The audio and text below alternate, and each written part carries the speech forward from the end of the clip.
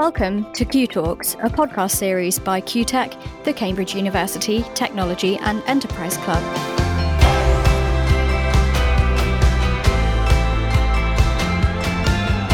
I'm Shreya. And I'm Tele, and we're your hosts for Q Talks, a series for aspiring innovators in which we talk about the typical and not so typical journeys of making ideas reality and changing the world. I want to give a very warm welcome to Tele, who is the new co-host of Q Talks. Hi, I'm Tele. I'm a second year at the University of Cambridge, and I'm studying natural sciences, so that's biology and chemistry. And when I'm not doing that, you can find me on the football pitch or mediocrely playing the guitar. And I'm really interested in the biotech industry. Fantastic. It's great to have you with us, Tele. This week on Q Talks, we're talking to Christopher Kong, co-founder and head of business development at Better Nature, a tempeh-focused, plant-based food tech company. Chris holds a master's degree in biochemistry from the University of Oxford, and we're really excited to hear about his story and Better Nature.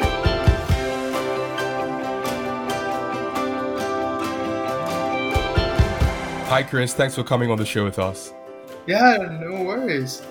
Great. To start off, could you give us a bit of your personal background and how, the story behind the formation of Better Nature?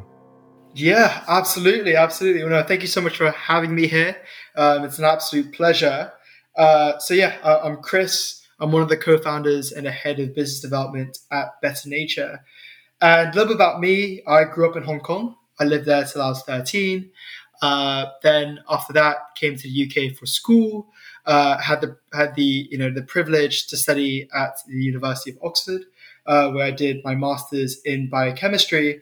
And I guess prior to joining even Oxford, I had this idea that I wanted to do a PhD, and I had this idea that I think doing a PhD was perhaps the best way to work on some really exciting science. To be able to have an impact. And that was really what I was all about, to give back to society, because I've benefited so greatly from it by no virtue of my own, but just by being born into the circumstances that I am in. I guess at university I realized, doing biochemistry, though the course material was amazing, doing the science was actually quite hard, and I didn't find it all that fulfilling. So instead, I pivoted into learning as much as I possibly could about the business world to see if I could leverage my background in the sciences with perhaps the needs and the wants of society and be able to bridge that gap through the lens of developing a business.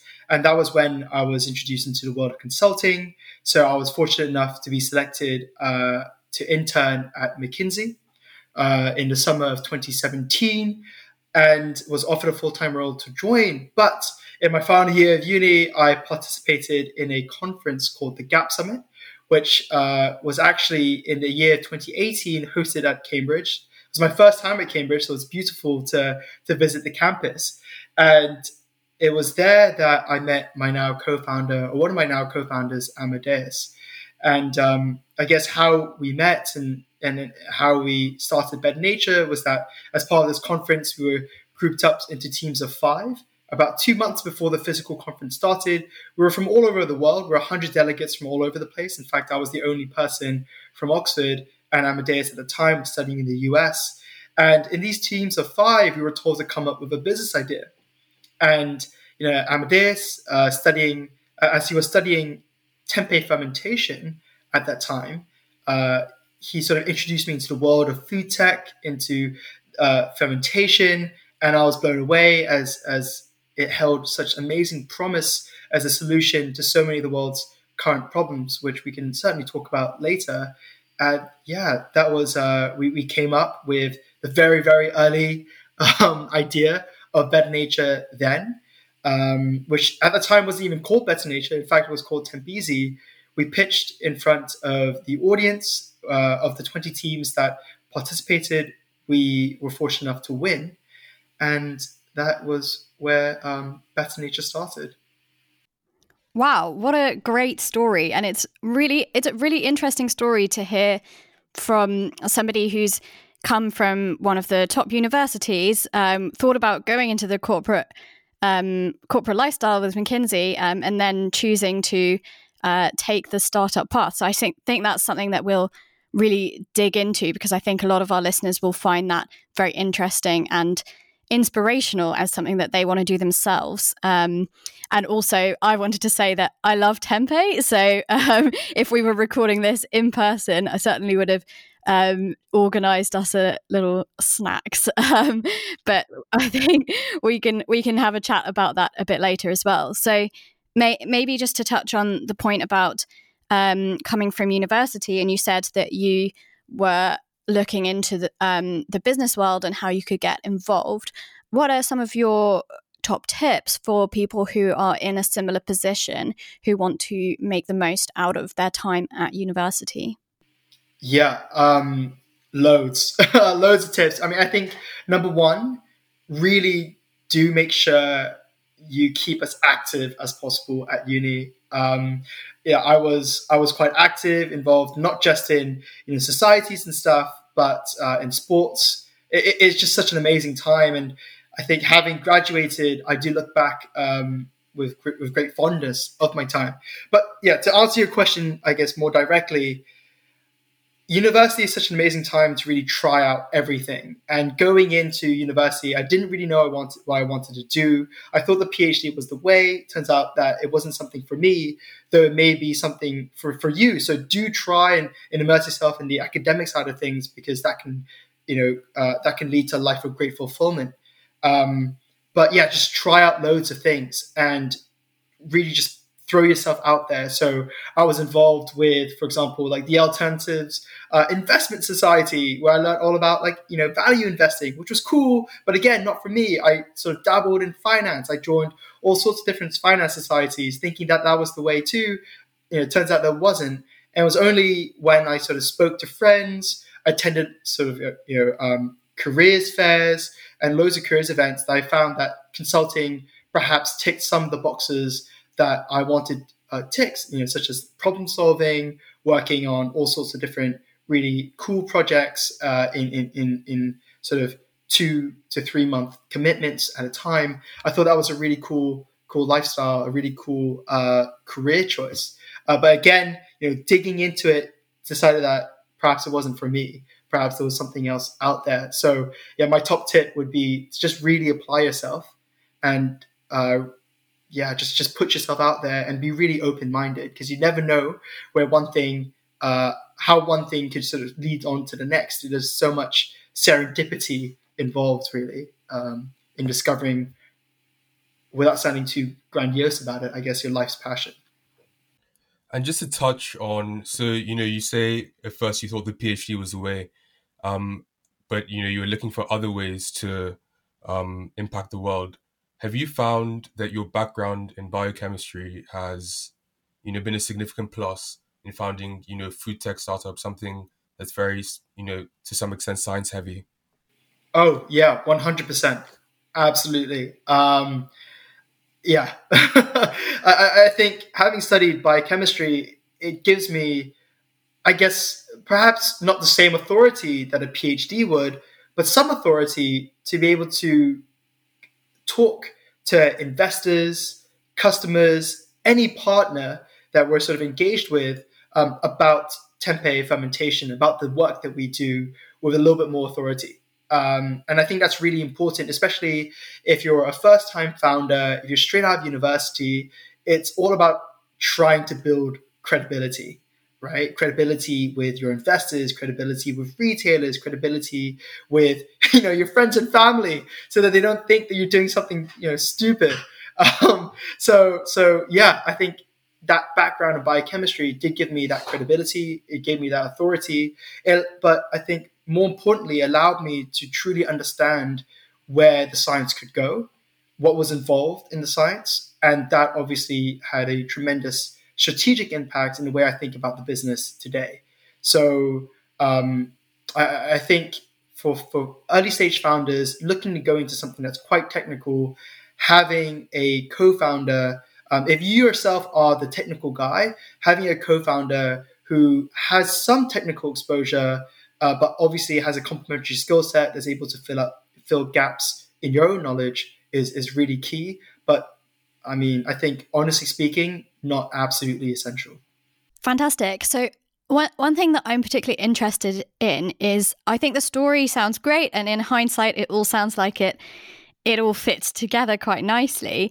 And I'm interested that you mentioned you met your co-founder at Gap Summit, and did your pitch. You won, which is fantastic. And from there, what were the day-to-day things that you did in order to take Better Nature forwards? Because I think it's quite easy to skip from that point to, and here we are today. So what does that actually look like? I think it's easier to actually answer what that doesn't look like than what it does. What does it look like? I think the first thing I did was beyond, outside of, say, the admin of incorporating the business, et cetera, which is, really straightforward, was build a team. So building and your team at the very early stages is everything. It is what will unlock, obviously, tremendous value in your business. And it is what will attract investment if you require investment in your business to take it to the next stage. So the first thing I did was set out to build a team. And this was, I guess, kind of after I had a really good understanding of the problem. I think some people sometimes rush into the solution before they have a complete grasp of the problem. If you know the problem inside and out, the solution actually becomes really, really straightforward. So I spent a lot of time thinking about the problem. And once I thought I had a very strong understanding of the problem, and by thinking about the problem, I don't mean sitting down, doing research on Google, et cetera, I meant going out, speaking to consumers, getting their feedback, creating a prototype, if that's something you can do, getting people's feedback on that prototype. That is what I mean by understanding the problem, because when we first started, we actually came up with a crisp. We thought that a crisp was the best way to educate the market about tempeh, but I guess we kind of lost track of the purpose. We kind of lost track of what we were trying to build. We weren't trying to build a crisp business. We were trying to create a business that made it easier for people to adopt a plant-based diet to reduce their impact on the environment. So that's a sort of a long way of saying, make sure that you really understand the problem and the solution become clear. And once you have a really clear understanding of the problem, we then set out to build a team, to find people that were able to add something to the venture that myself and Amadeus couldn't and could never. But I guess there's a caveat to this. Yes, you need a great team, and yes, you should set out to build a great team as soon as possible. But also, don't be afraid to tackle some of the to create, to sort of sit in that role for a little bit longer than is comfortable. Because until you've sat in that role for long enough, you don't actually understand. You won't have a clear understanding as to what is required of a person in that role. So, for example, in the very early days, Ando was our graphics designer as well, and I did everything else. He did the science and graphic design. I did everything else. But it was only then that I truly understood, okay, what am I looking for in someone who's head of sales? Okay, we need someone in product. What am I looking for as someone in developing a product? So yeah, understand the problem, then building that team was, for the first two things that we did. Wonderful. And speaking of your products, so, for those of our listeners who perhaps aren't as familiar with tempeh, can you just give a really quick description of, what is tempeh? What does it taste like? How's it normally eaten? Where is it from?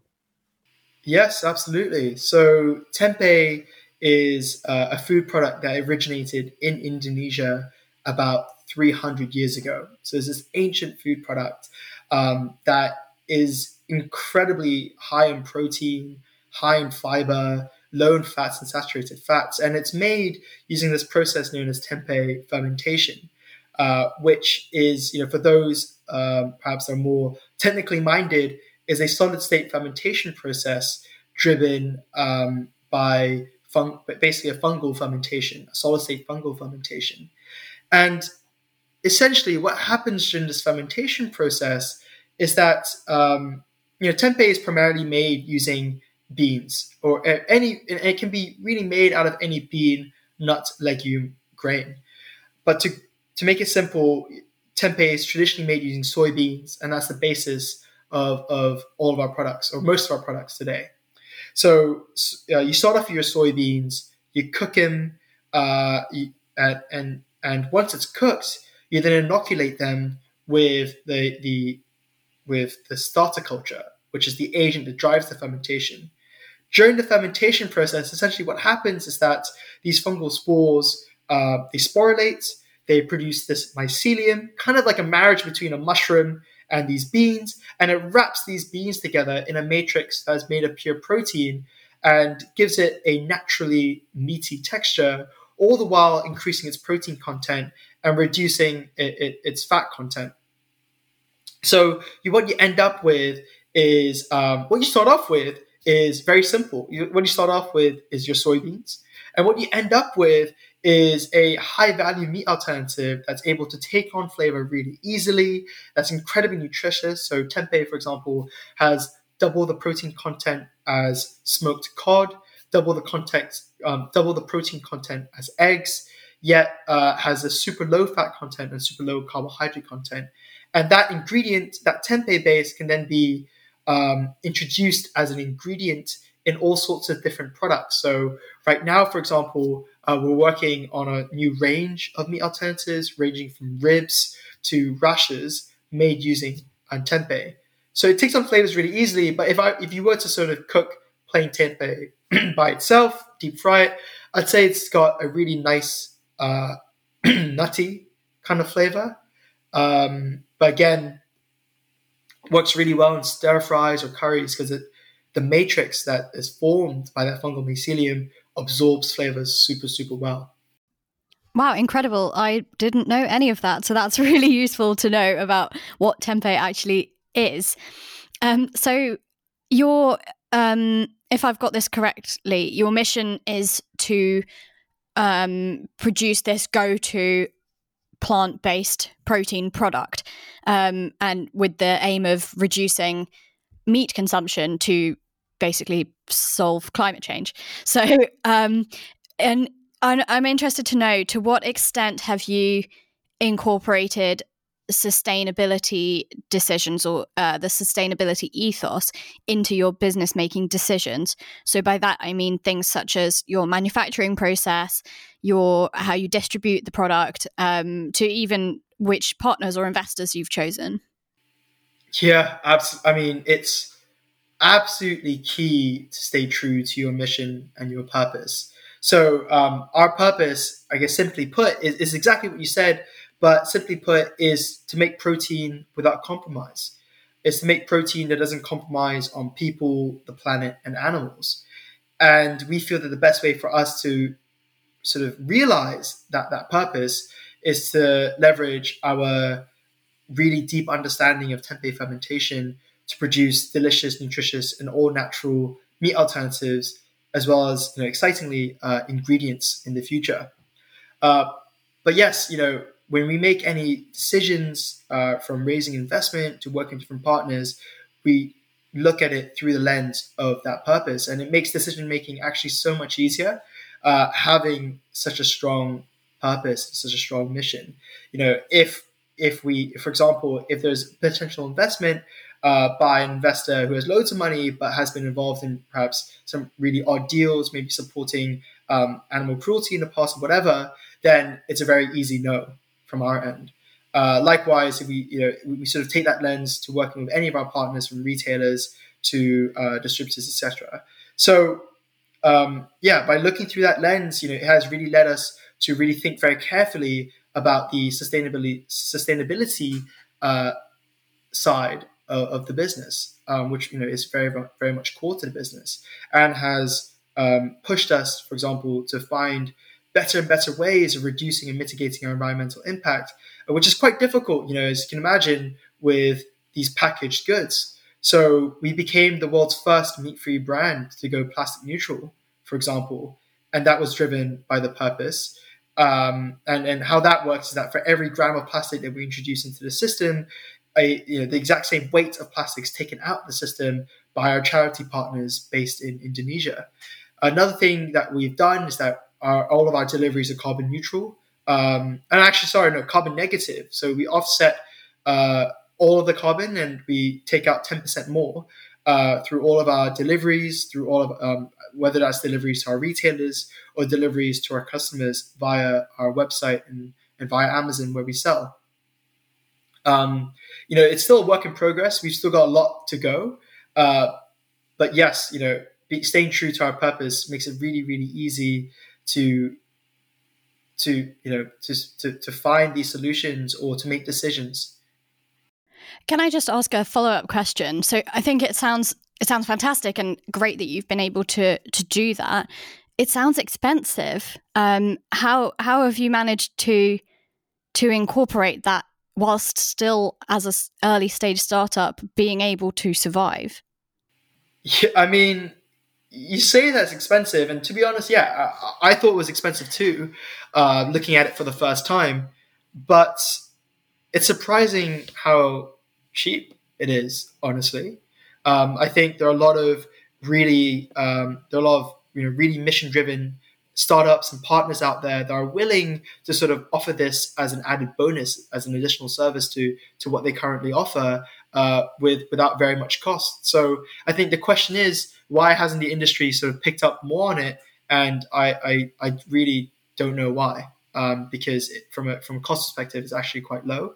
But that aside, even if it were a cost investment, I'd still say, if it were a substantial investment of capital and money in order to run these things, I'd say it's still absolutely worthwhile, because the returns that you get on that investment through being able to brag about it, for example, on this podcast, or to be able to tell retailers about it, to be able to tell your customers about it, to gain brand loyalty, and all the marketing perks that come along with having all these credentials is incredibly valuable. And in this market, which is quite frankly quite competitive, we need to stay true to our values to be able to get cut through to the customers. So it is a price worth paying. And, just talking about customers a bit more, obviously the success of, Better Nature and, the plant-based alternative meat industry as a whole is, based on converting meat eaters and convincing them to cut down on their intake. And how have you found this with Better Nature? And have you noticed, are there, certain groups of people that are easier to convince? And would you say that your all natural ethos, as well as, this emphasis on sustainability, has helped you in this regard? Yeah, I guess how we found it. So it is quite difficult. What we found is that it's quite difficult to educate people about tempeh. It took me about 2 minutes to explain what it is, because it's not very straightforward. And it's not something that people would come across in their day-to-day lives. So what we found, and one of the things that we've learnt in this journey is that tempeh isn't the USP, right? Isn't the unique selling point. In fact, the unique selling point is the all-natural aspect of our products, and is that mission, is the brand, is what we stand for.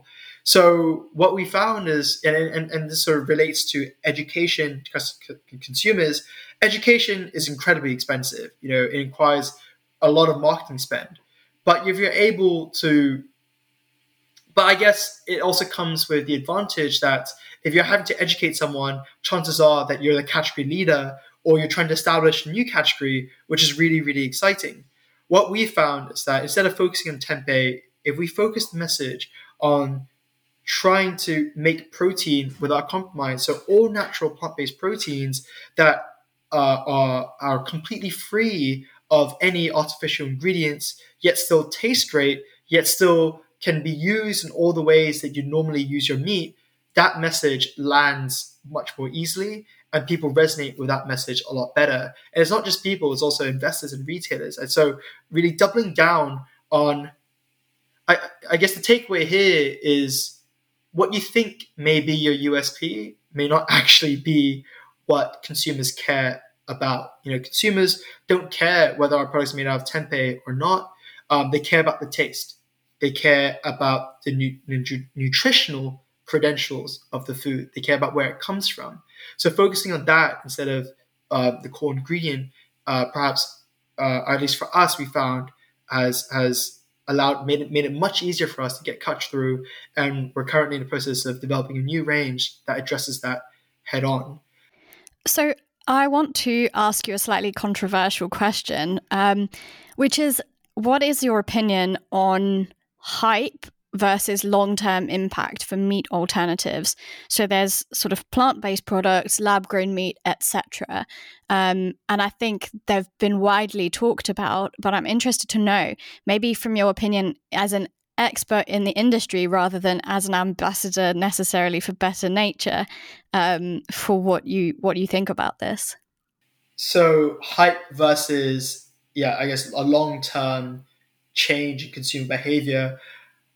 I'd say it's absolutely the latter. There has been a lot of hype, right? Don't get me wrong. There has been a lot of hype around the plant-based space, which is really, really exciting. And, that is a fire that has sort of spread to restaurants, to all sorts of different, product categories outside of food. Now everything wants to be vegan, from leather to cosmetics, etc., etc. But I firmly believe that this is not hype, though it may be in the very early days. By early days, I mean maybe 10, 15 years ago. I think this is a change that's here to stay, because it's not backed up by some sort of fad. It's not like I don't know what other fads have there been, especially in the food space. Like, at some point a few years ago, there was this huge fad about how eating eggs is amazing or drinking milk is amazing. And that was a fad in the sense that it created a lot of hype. People took that up, in the short term, but that kind of got lost. Nutritionists no longer support the notion that eating loads of eggs is really good for you. In fact, like, the cholesterol isn't so great for most people. But I guess what differentiates the plant-based change or the alternative protein change space is that it is undeniable that the environmental impact of the continued mass consumption of animal-based products is incredibly bad for the environment. And I think incredibly bad is putting it lightly, right? It's the second greatest carbon emitter on the planet. Adopting a plant-based diet is the single greatest lifestyle change that one can make in reducing and mitigating their impact on the environment, right? And it's also undeniable, and this is backed up by loads of clinical studies, that the adoption of plant-based foods, and especially a whole foods plant-based diet, and what I mean by that is a more all-natural plant-based food diet, that is undeniable, the relationship between the adoption of that diet in terms of benefits to one's health, in terms of the reduction of the risk of coronary heart disease or stroke and diabetes, the associated perhaps weight loss, as with the adoption of these diets for those that are interested in losing weight and controlling their weight better. So what I'm trying to say is that the reason why I'm so bullish on the fact that this is a long-term trend as opposed to a fad is that it is backed up by hard facts. And these facts are supported by institutions, I guess, other than just brands per se. So I'd say this trend is here to stay for a very long time. And it is, I'm entirely confident that one day, looking at the consumption of meat will kind of be seen in the same way that smoking is today. And if you look at the history of smoking and the public perceptions towards smoking, I'm very, very confident that plant-based food diets or alternative protein diets will follow a very similar trajectory.